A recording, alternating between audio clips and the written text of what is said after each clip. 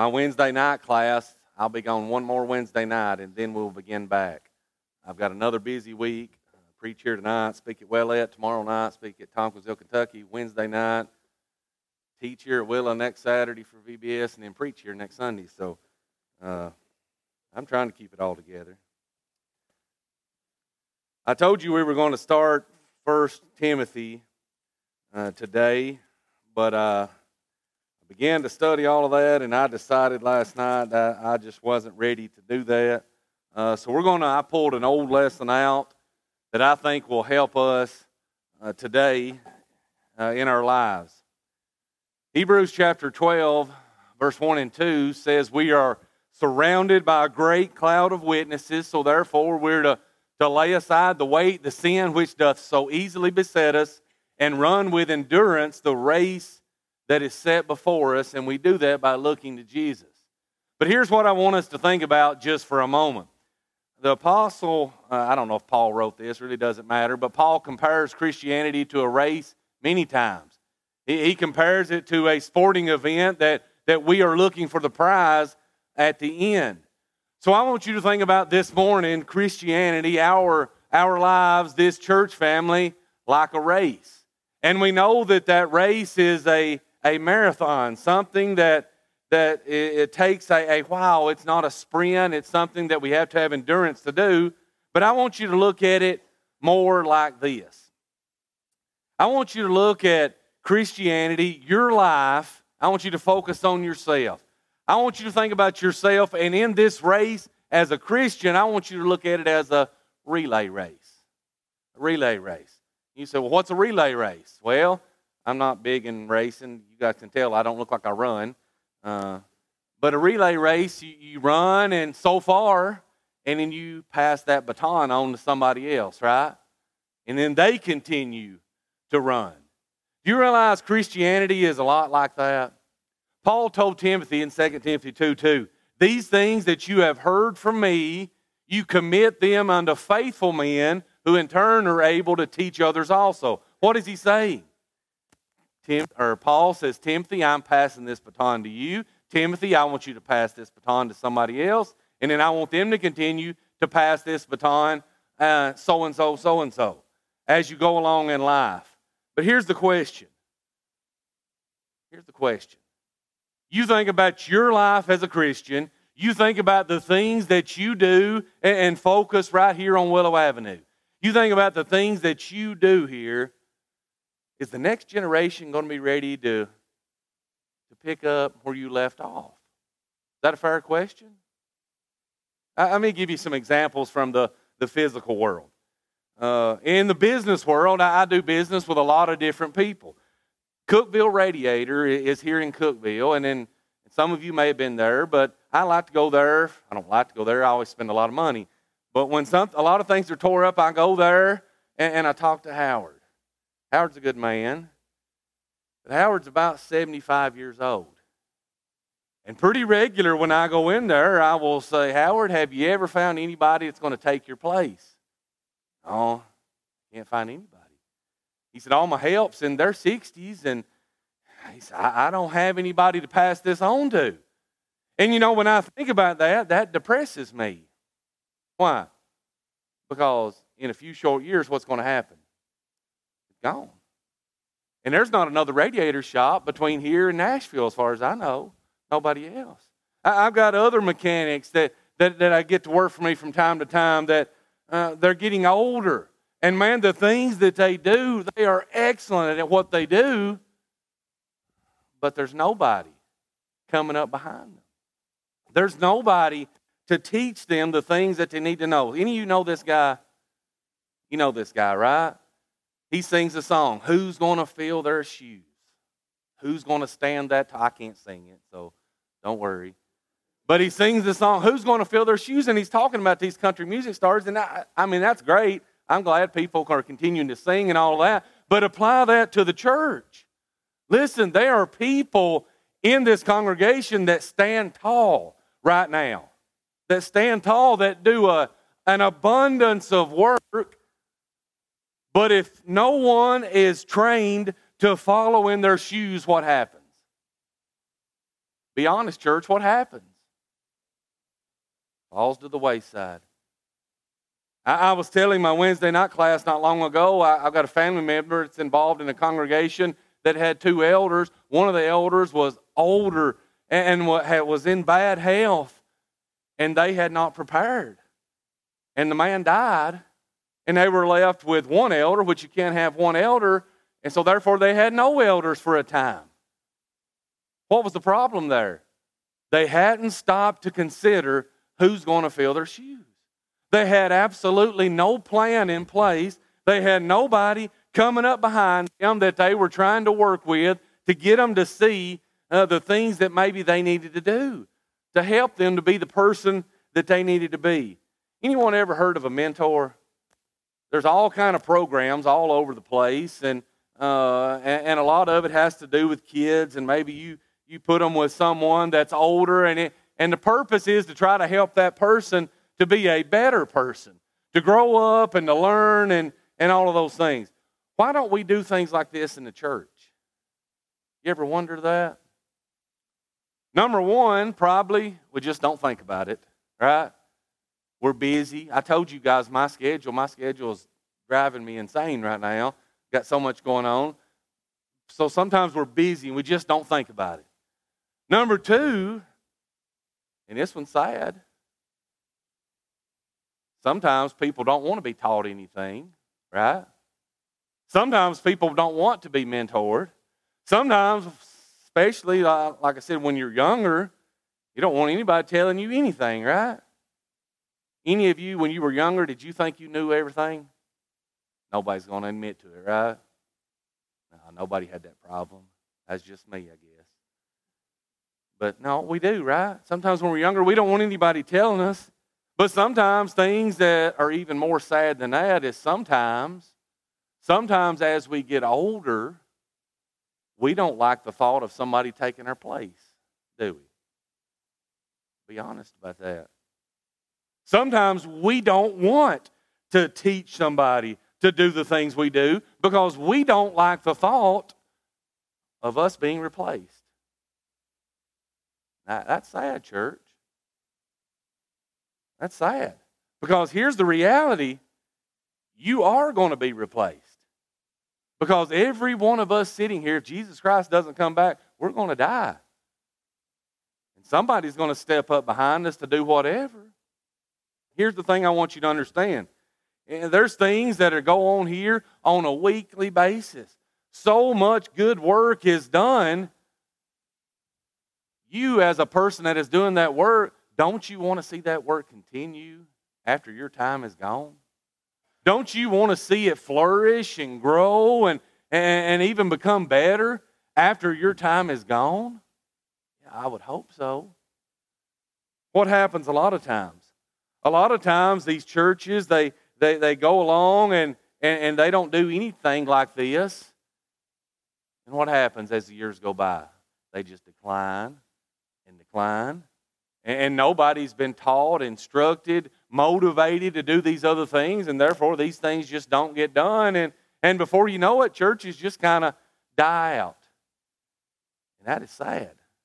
And if you don't believe that happens, get out and drive around a little while.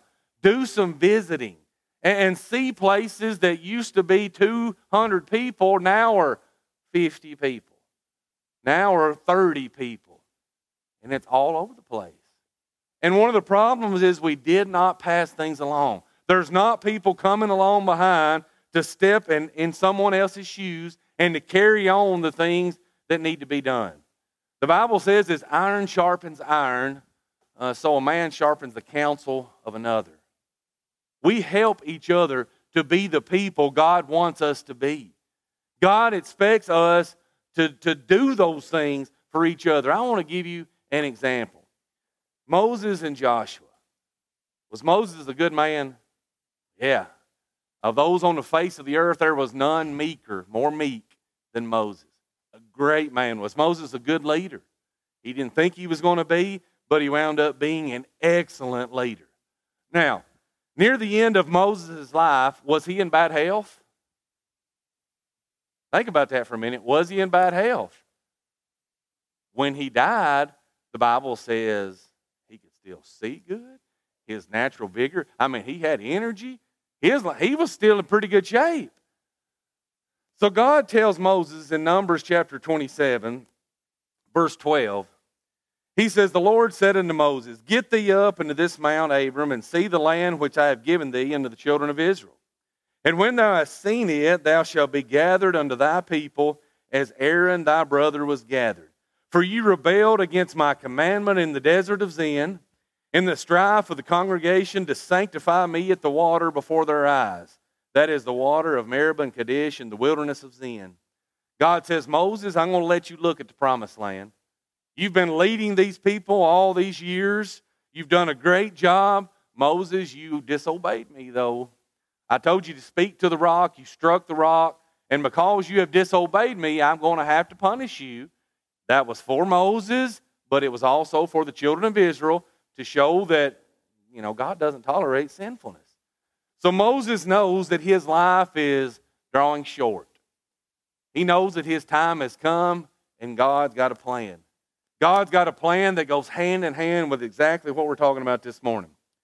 Moses spake unto the Lord, and he said, let the Lord God of all the spirits of flesh set a man over the congregation. God had a plan. Moses had a plan. Do you think he really loved these children of Israel? He did, didn't he?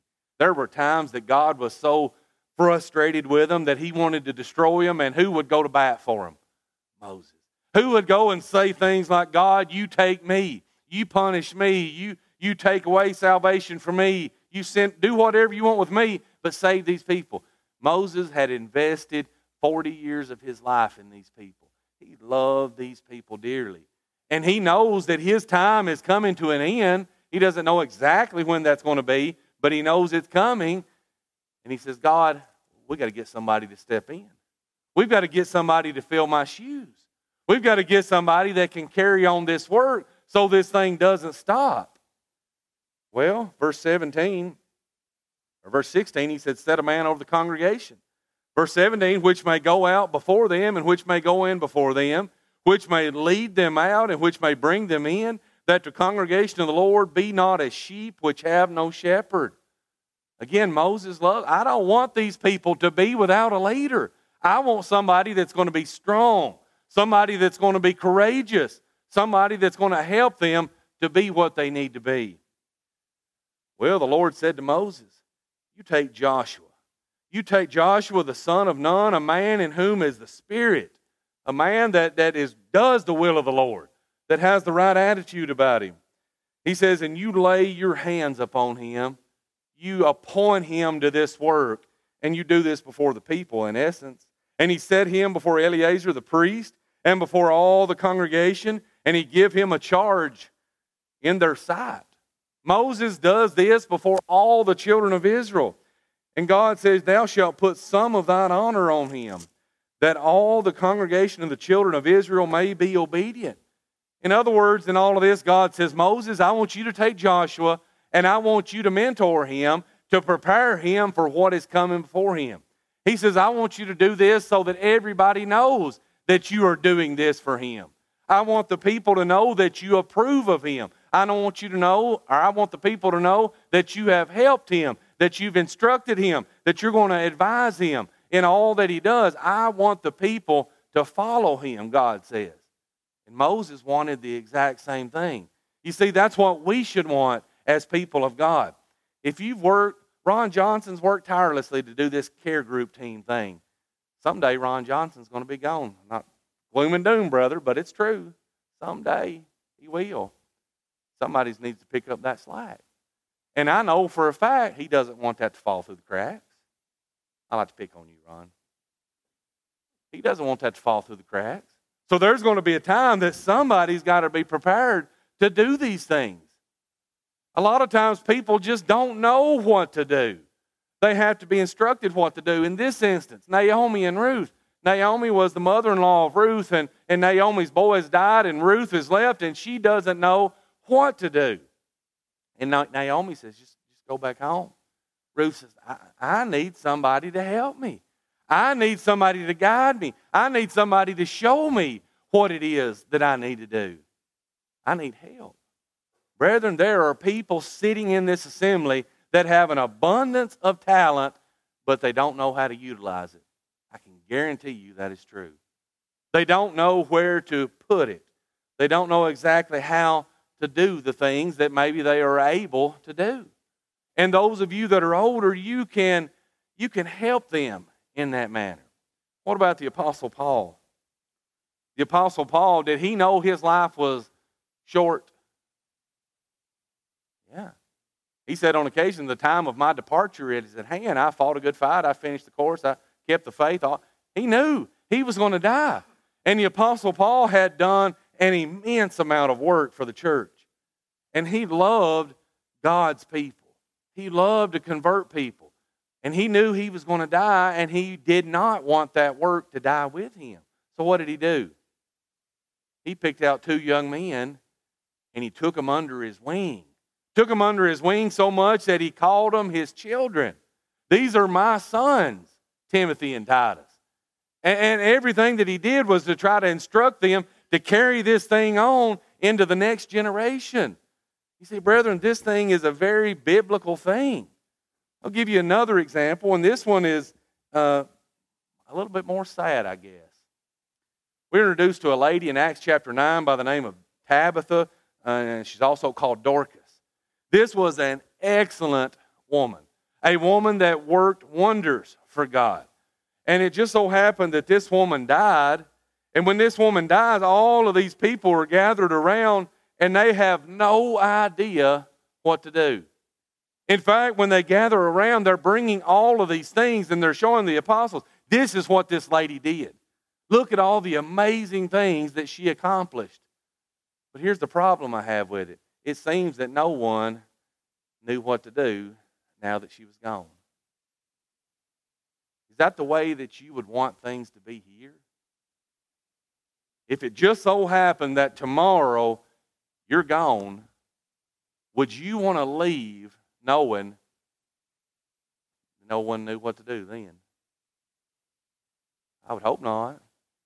I would hope no one would want to leave the church in that position. You see, Dorcas left, and it seems no one knew what to do. And yet, she was raised back to life. Perhaps that's one reason why she was raised back to life. No one there to fill her shoes. No one there to continue on with the work. I understand the biggest reason was to prove the word was of God. But let it not ever be said here, they're gone. They passed on. No one's there to follow suit. Brethren, I want you to go with me to the book of Titus. We'll spend just a little bit of time in the book of Titus. Things that you've heard through the years, but things that we've got to understand that God expects us to do. Titus chapter 2.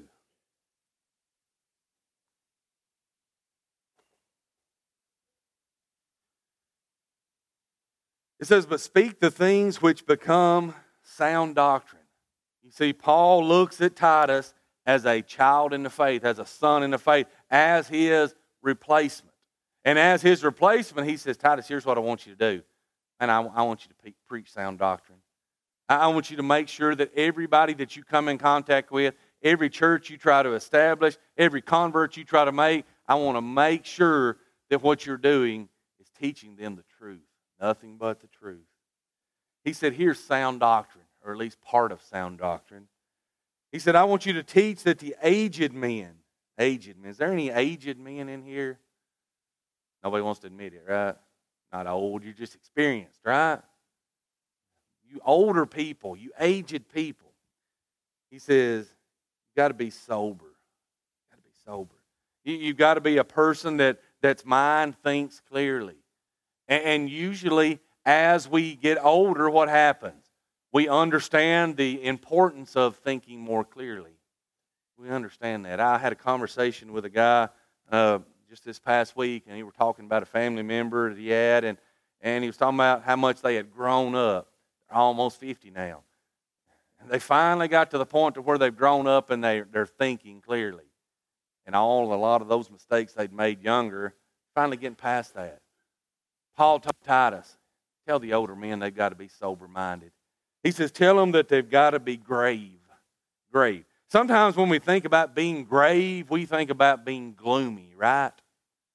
Tell them they need to be just an old gloomy grouch. That's not what he's saying. The word grave simply means to be serious.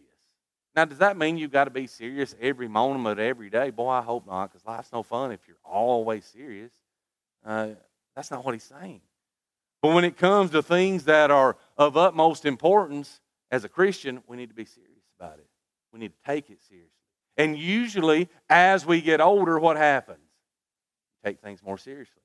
If I ask this room, as you have got older, those of you that are there, do you think more about eternity now than you did 30 years ago?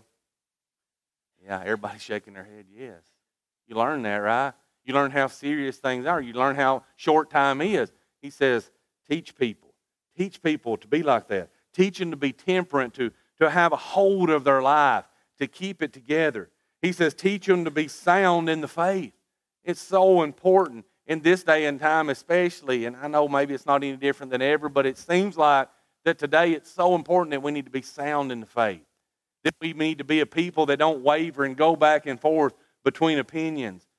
Haltering between two opinions, that's what Elijah had a problem with the people on Mount Carmel. How long are you going to be between two opinions? Make your mind up and stand firm on it. Joshua said the same thing in Joshua 24. Can't be between two opinions. You got to choose.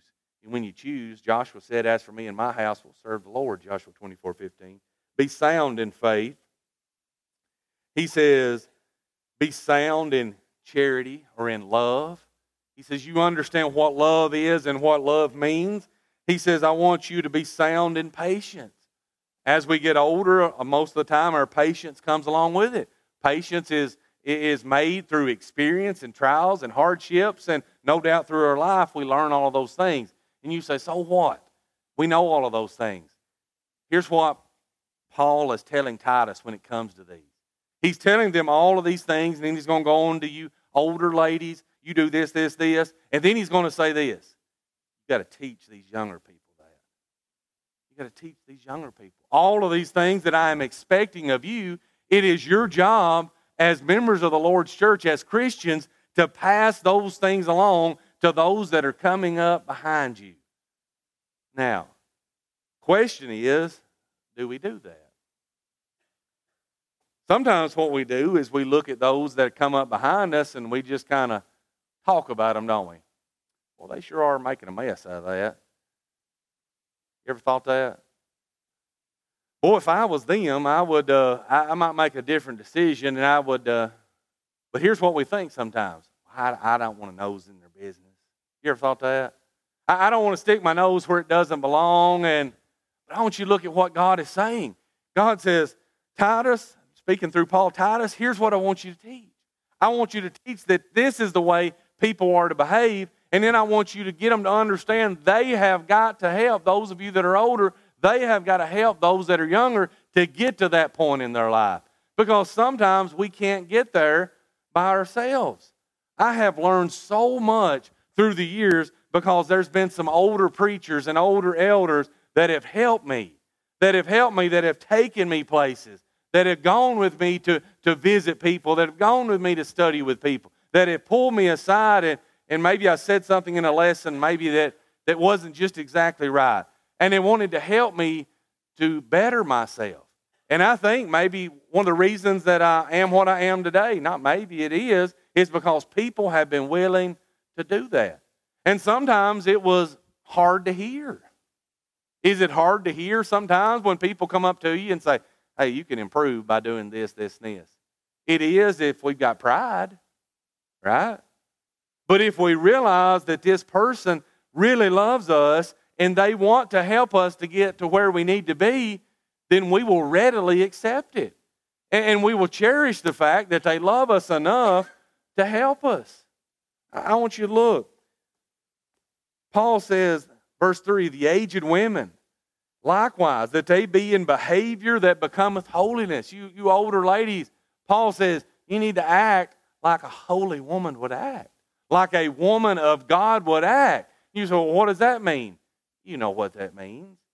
People pretend they don't know what that means, and they try to say society changes what that means, but it doesn't. We understand what that means to be a woman of God. He says, not false accusers. You don't be a person that spreads gossip. Boy, we could all be accused of that probably from time to time, couldn't we? You don't be that.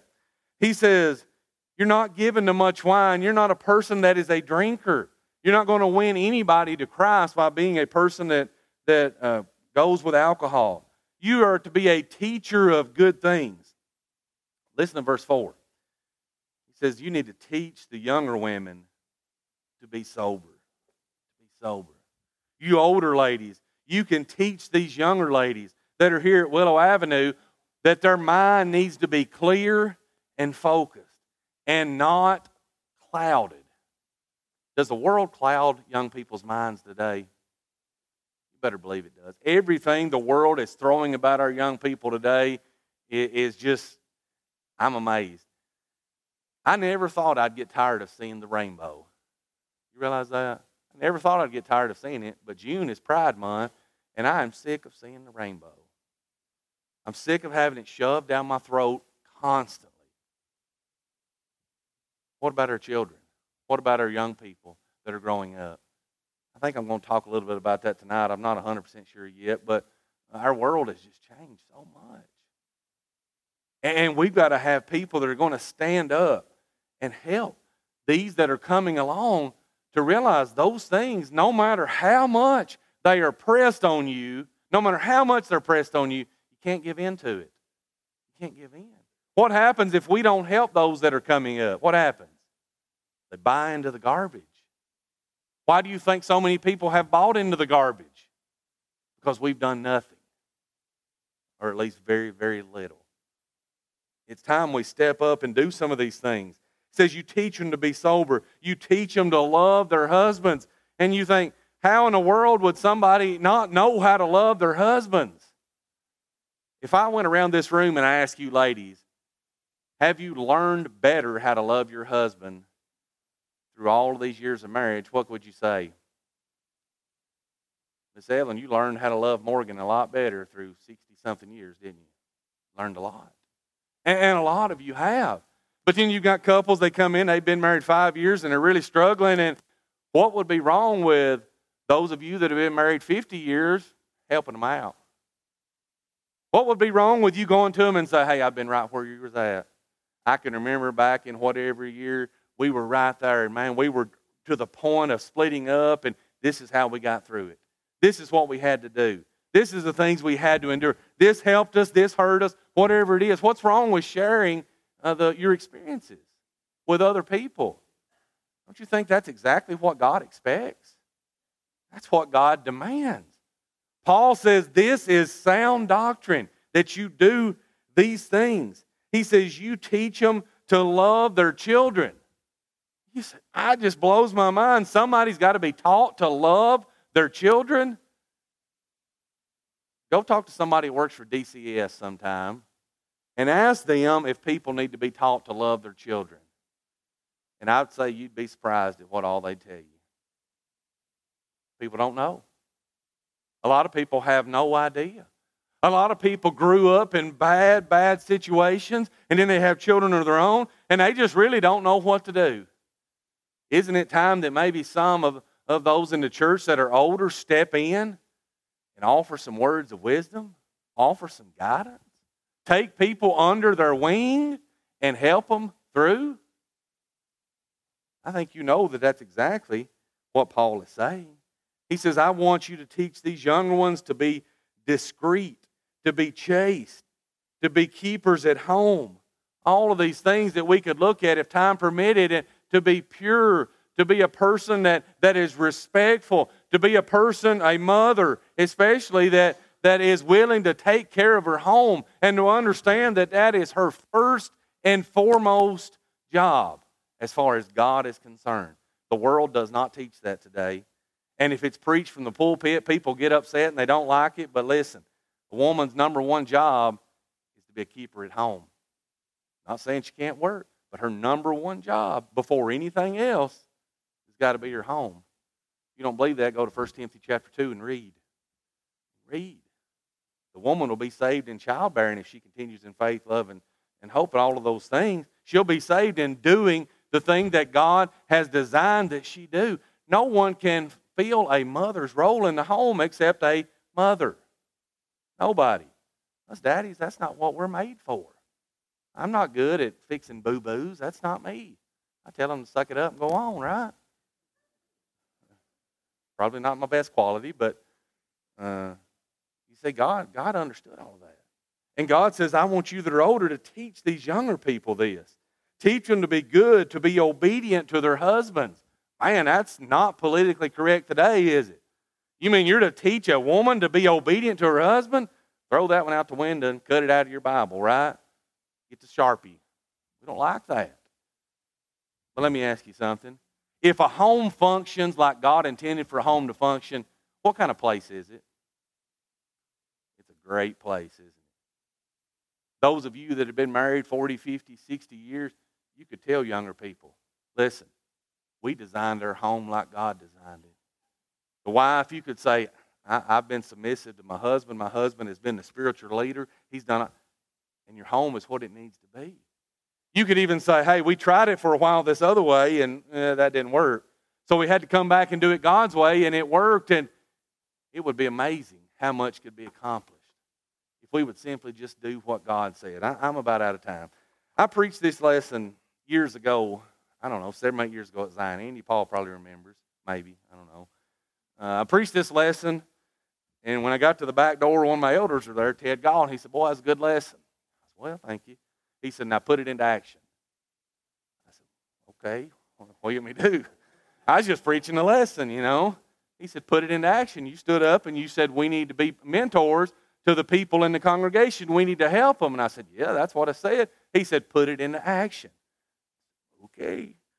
So we started having meetings, and we decided we were going to start a whole program. We were going to pair people up in the congregation, older people with younger people. And that was 7 or 8 years ago, and to my knowledge, they're still doing it today. What we did is we sat down, we had all of these, everybody that was willing to participate, we had questionnaires that you filled out. And in those questionnaires, these are some of the things that we ask. And you may look at that and you say, well, some of them aren't biblical things. No, some of them aren't biblical things, but they're life things. They're life things. And you know what sometimes we don't realize? This is something I found out. We had a lot of young people there. They didn't know how to air a tire up. They didn't know how to check the oil in their vehicle. They had no idea how to jump start their car if they were out and their battery was dead. And you say, well, that's not the church's business. Brethren, that is part of the church's business. Doing good to people. You see, not everybody has a home.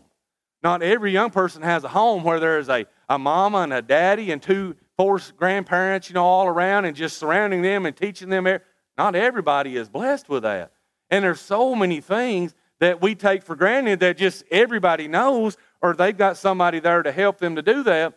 And there's a lot of times people don't have somebody there to help them to do that. And they have to figure out so many things on their own. And maybe it's time as a church that we step up and we try to help each other more. And people that we would pair up, they grew closer together. And within this, they had to do something together at least once a month. And it had to be reported back, and we held each other accountable, and it was a great program. It was a great program, and so much good was done through that. But I want you to look at these things. There's a lot of maybe younger people. Maybe they would love to do a Bible study. But I'm going to tell you something. Doing a Bible study is intimidating. It's very intimidating to sit down across the table with somebody and you know that they may ask you a question that your jaw is going to hit the table, right? I don't know what to say to that. And it's okay. I don't know what to say to that. Maybe that's your answer. But maybe that's something that you could do. Maybe you've got somebody here, that young man that would like to learn to lead singing. But maybe they're a little bit timid. We got some pretty good songs. We had a pretty good one this morning, right? Pretty good one this morning. Maybe we could teach them how to do that. Maybe we've got some young men that maybe, they want to lead a prayer, but you can tell when they get up to lead a prayer, they're just scared to death. And maybe some of you older men pull them aside. Can I help you with that? Can I help you with that? younger ladies, so many things, teaching classes. You think maybe the next generation is going to teach class like the one that's going on right now? They won't unless somebody guides them, right? They won't unless somebody encourages them. They won't unless somebody pulls them in there and say, hey, would you be interested in doing this in the future? Why don't you come with me? Why don't you come over to my house on Thursday night? We're going to work on all the material. We're going to get it cut out. We're going to prepare. And then Sunday morning, you come in there and we're going to teach these kids. You don't have to say anything. You just watch. And then maybe in a week or two, maybe you might be comfortable enough that you might want to step up and actually be a part of class. Isn't that how people learn? Yeah, that's how people learn. That's how people grow. That's how people get to the point that they can do all of these things. But it takes somebody like you to put them under their wing and to help them through. You realize successful people never get anywhere by themselves? Do we realize that? You will never be successful by yourself. You always got to have people with you along the way. Don't ever forget that. I appreciate your attention.